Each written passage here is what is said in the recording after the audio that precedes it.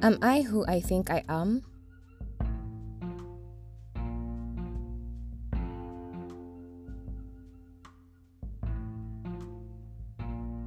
In our house, my bedroom happens to be the family convention center. Spontaneous family meetings are almost always held there. It also happens to be a fashion show platform where some of my family members showcase their new clothes, bags, and shoes. I don't quite mind a free fashion show. It is entertainment that distracts me from introverting in my room. Given that my bedroom has acquired the status of public space, just like the toilet, bathroom, kitchen, living space, and dining space, almost everyone enters without knocking. My mother especially enjoys announcing her presence this way. I know you're probably wondering why I can't just lock the door with a key. But if you think that President Trump is most likely more than anyone else capable of causing World War III, then try and enjoy certain privileges, such as locking your bedroom door in an African home.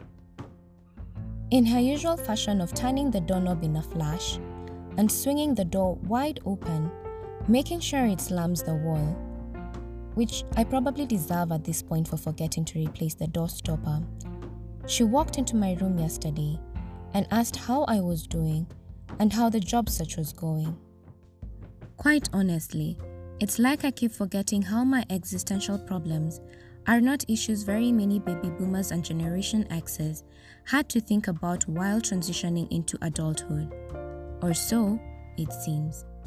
The dialogue between my mother and I went a little like this. Sasa Kaana, leo umeshinda ukifanya nini huku? Hakuna. Just my own two small projects. Yeah. I mean, are you really a millennial if you have no small project you're working on? Na kutafuta kazi inaendelea aje? Si poa vile. Sidhani wase wana haya. Plus, I've not really heard anything from anyone so far. I don't know, I just don't think people are really employing. Which, if you think about it, it's just unfortunate.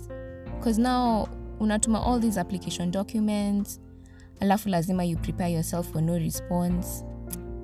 Ni job too useless, but I guess you never know.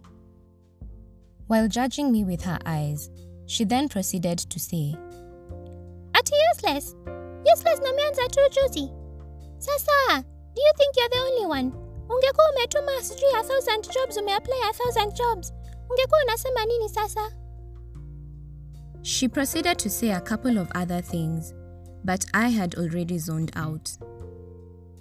I really have no idea why my mouth forms itself to let out certain words before my brain has comprehended them and sent out some sort of signal to my mouth as to how to carefully and strategically let them out. I had literally just bought myself a one-way ticket to an African parents' lecture. If you're African, you know that these are dished out at the slightest provocation, and sometimes when you're busy minding your own business by being quiet. Most importantly, you are never too old for these lectures. A wonderful and gracious ancestor somewhere must have felt sorry for me and decided to perform some sort of ancestral magic that partly involved crushing my enemy's desires because suddenly my mother was changing her tune. She began to let me know that I am doing the best that I can, and sometimes things are really just out of one's control. That should not make anyone doubt his or her efforts or self-worth. She then proceeded to let me know that she too goes through moments of self-doubt. Hold up. Plot twist. What? Ati? Yes. I was just as shocked as you are. You should have seen the look on my face. Many African parents rarely show their vulnerability, if ever at all.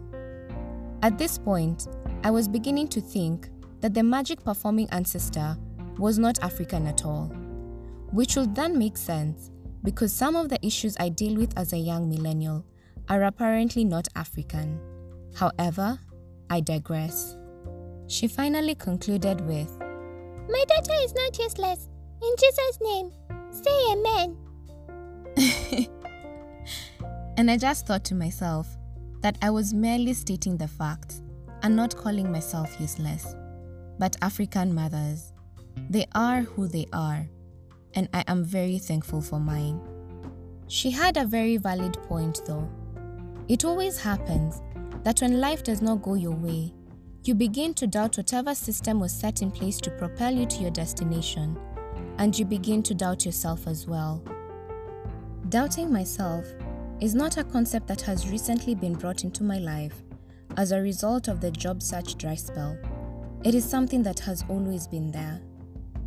I don't remember exactly when it started, but I can recall a few occasions when I truly doubted myself.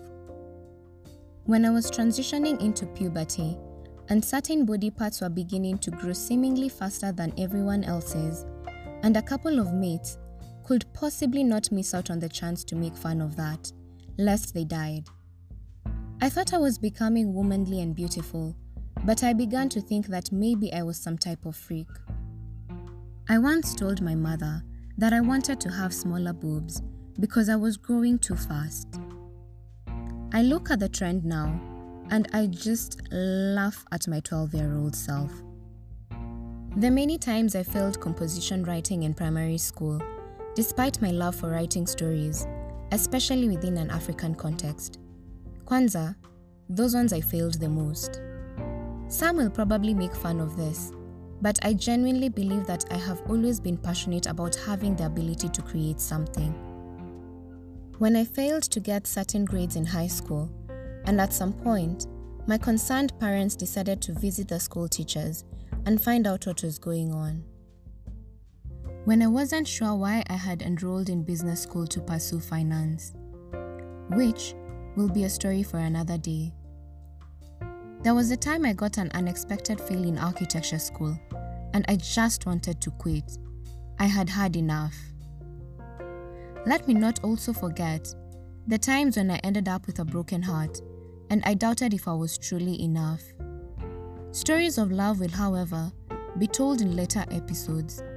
For now, I shall be focusing on understanding of the self.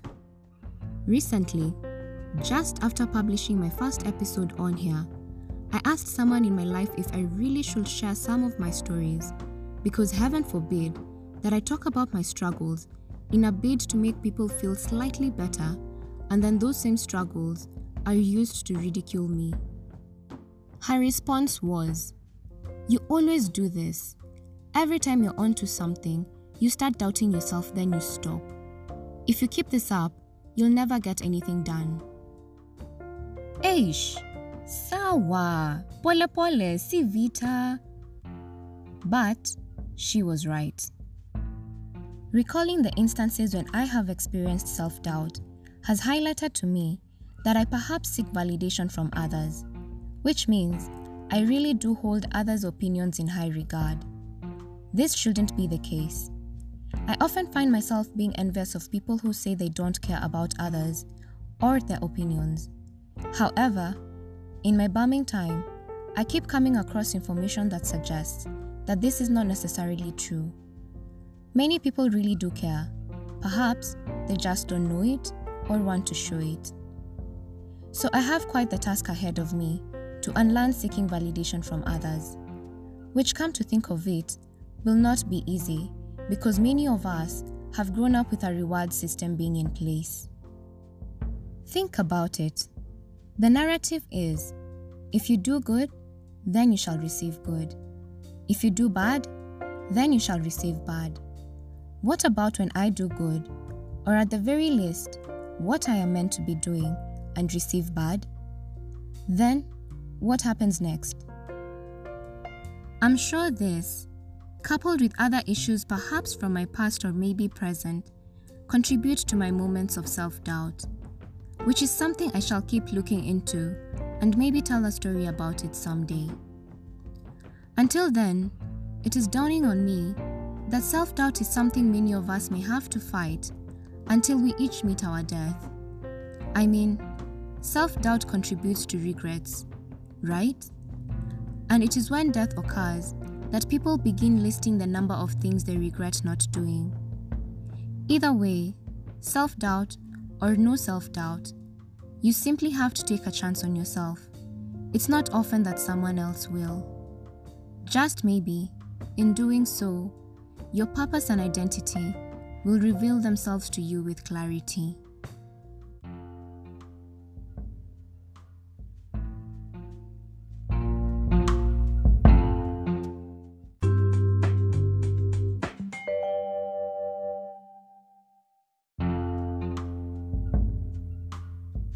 Until next time, I have been your host, Pineapple Speaks.